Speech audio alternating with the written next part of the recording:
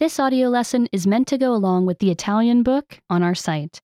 Be sure to get your book at ItalianPod101.com.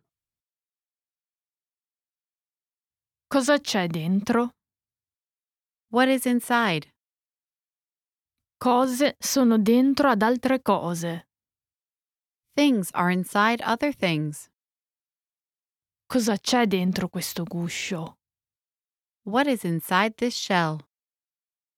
C'è una noce dentro.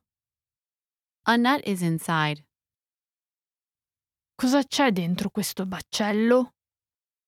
What is inside this pod? Ci sono i piselli dentro. Peas are inside. Cosa c'è dentro questa prugna? What is inside this plum? C'è un nocciolo dentro. A pit is inside. Cosa c'è dentro questa noce di cocco? What is inside this coconut? C'è il latte dentro. Milk is inside.